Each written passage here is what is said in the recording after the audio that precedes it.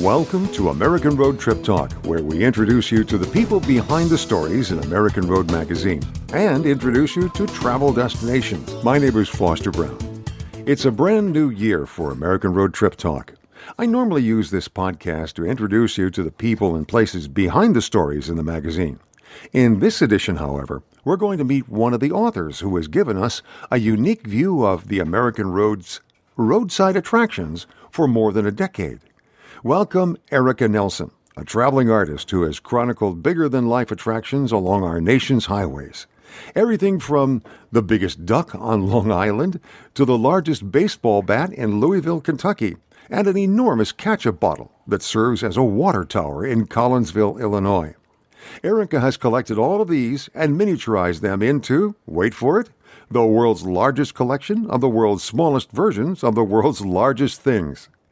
In this conversation with Erika, she'll explain her recent hiatus from the magazine to work on a very special project in rural Georgia. She'll also share some very special memories about President Jimmie Carter, whom she met in Plains, Georgia, and show us her vision for what's coming up this year in the Think Big column.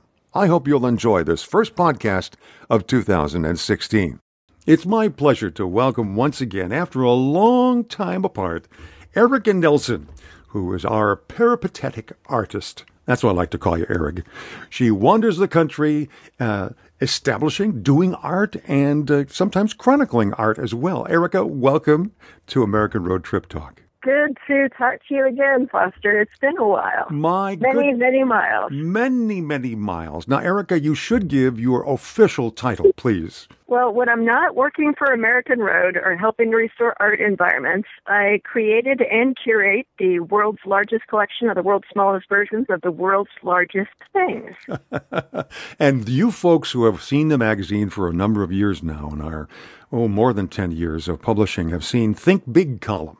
And up until this, I think, past year, those columns have been pretty much your domain, where you had gone around the country and you had seen the world's largest, bird's nest or a catsup bottle or a ball of twine or who knows what. And you were chronicling that. This last year, however, you've been busy with some other projects. That's right. And I've taken a little hiatus from the road, which doesn't mean that I haven't been driving around like crazy. I just had to focus this past year on an art environment in southern Georgia that it's called the Land of Passaquan. And it's one man's work that he did from the mid-1950s through about 1986. And it's this colorful, built, outsider art environment that was in bad need of restoration. And luckily, I know people who restore stuff. And I get to play with them sometimes. So, your mission has been both either to establish public viewings or to work on restoring them, like this one down in Georgia, right? Right. Where is it in Georgia? It's in this little tiny town named Buena Vista, spelled like Buena Vista, but pronounced Buena Vista. Mm-hmm. Rural, southeastern Georgia, about 2 hours away from Atlanta. So it really is the heart of Georgia. And we're only 20 miles from Plains, Georgia, which I think a lot of listeners might know from all the news about President Jimmie Carter. He still lives in Plains, Georgia, and teaches Sunday every chance that he can in a town just 20 minutes away from where I get to work. I'll be darned. But before we go to there, and I do want to hear about Plains, Georgia, and Jimmie Carter, how did this Passaquan come to be? Eddie Martin was an eccentric, larger-than-life kind of man, which, of course, I am drawn to, anybody with a big personality and a big vision. And he just started embellishing his family's homestead with these long, low sculptural walls and totems and mandalas and forms that encompassed every religion into one spot in this land that he named Passaquan. And there's a significance to that name, I understand. Yeah, it is sort of a made-up name, but he made it up to represent the past, the present, and the future, all encompassed into one word and one site. Wow. And his idea was that if you could encompass your past, your present, and your future, you would end up getting this big cosmic connection to a greater good. So it's been a really I It's love a it. great site. We're talking with Erika Nelson, by the way, who is our traveling artist who's gone around the country, and her Think Big column has appeared in American Road magazine for many years. Erika, you mentioned, by the way, that this is a pretty big installation, this one in Georgia that you're talking about. That is, what, 4 acres?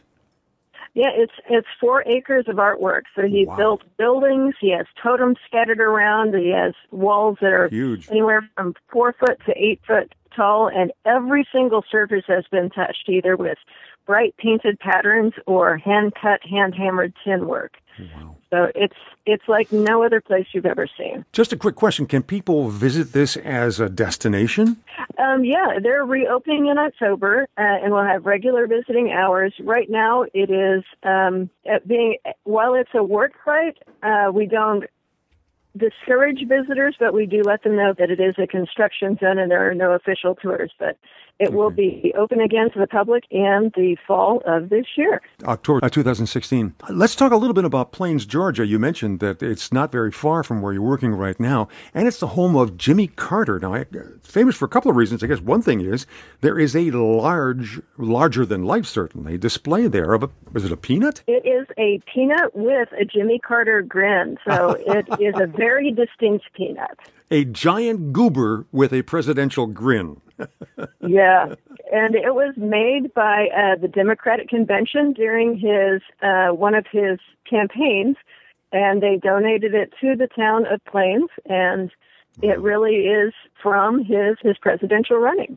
I understand that you have actually had the opportunity on a number of occasions of going down to Plains and sitting in on his Sunday school class. What is he like as a Sunday school teacher? He is one of those rare individuals that doesn't preach. He tells stories that impact your life. And that to me it's been so amazing to be able to sit in an audience of people, and we're there with open hearts and open minds, and in the same room with this really great man who is so accessible. And it really feels like he is talking to everybody in that room. There's no higher than or lower than. Wow. You're just all people in the same room. How many people are there, Erika, when you're there for the class? There can be, I think the church itself only holds about 300 people. So if you want a seat in the sanctuary for Sunday school, you have to get there early. But they open their doors to everybody. That's so wonderful. There's, I think, 200 in the sanctuary whenever he's doing his Sunday school lesson. That is remarkable. Jimmie Carter. Yeah, he is somebody who always exuded kind of a freshness and an unvarnished nature that I think Washington was always rather skeptical of, because that's a rare commodity there. But it's interesting to hear that all these years later, well into his 90s, he's still that kind of accessible person. Remarkable. Now, your other travels, I understand, have taken you to the state of Wisconsin recently. Yeah, I've been very fortunate to be able to create site-specific artwork for a festival that happens in the fall called the Fermentation Fest, that takes place in the home county of Circus World Museum. Baraboo, Wisconsin is where the Ringling Brothers were from. That's right. And it has this great circus heritage. And 2 years I got to build a series of circus wagons for them and bring the collection up there. This year I made a life-size elephant in a large tent structure that was in the shape of a lantern that symbolized their release of elephants in their working act. So to celebrate the retirement of the elephants from the circus industry, I made a giant elephant. I love it. That is absolutely fascinating. We're talking with Erika Nelson, who is the curator of the world's largest collection of the world's smallest replicas of the world's largest roadside attractions. And Erika, maybe just wrap up. Have you got your eye on anything else in the year 2016 and maybe beyond that you're thinking of recording and chronicling for us? Well, every time that I travel, I add more circles to the map, and I still haven't made it through Mississippi sufficiently. So I've got my eye on some sites in Mississippi and some other ones in the Deep South, since we'll be there for just a bit more. And exploring a little bit more of Florida because everybody knows Florida is the land of kitsch, and I say that in the best way. I love it. I love it. Erika, thank you so much for being our guest here on American Road Magazine. And it's always good. We'll always be keeping our eye out for one of your new columns of the Think Big when you're taking that artistic eye and looking around the Deep South now for some of those unique places on the roadside of America. Thanks so much, Erika, for being our guest. Thank you, Foster. Good to talk to you again. We hope that you enjoyed this podcast, and we'll watch for our next one as they appear on our blog page at AmericanRoadMagazine.com. You'll also find a wealth of information waiting for you on our homepage. Things like itineraries for your next trip, sweepstakes, special bargains, and so much more. Until we meet again on the next American Road Trip Talk, look for us on Facebook. This is Foster Brown reminding you that the joy is in the journey.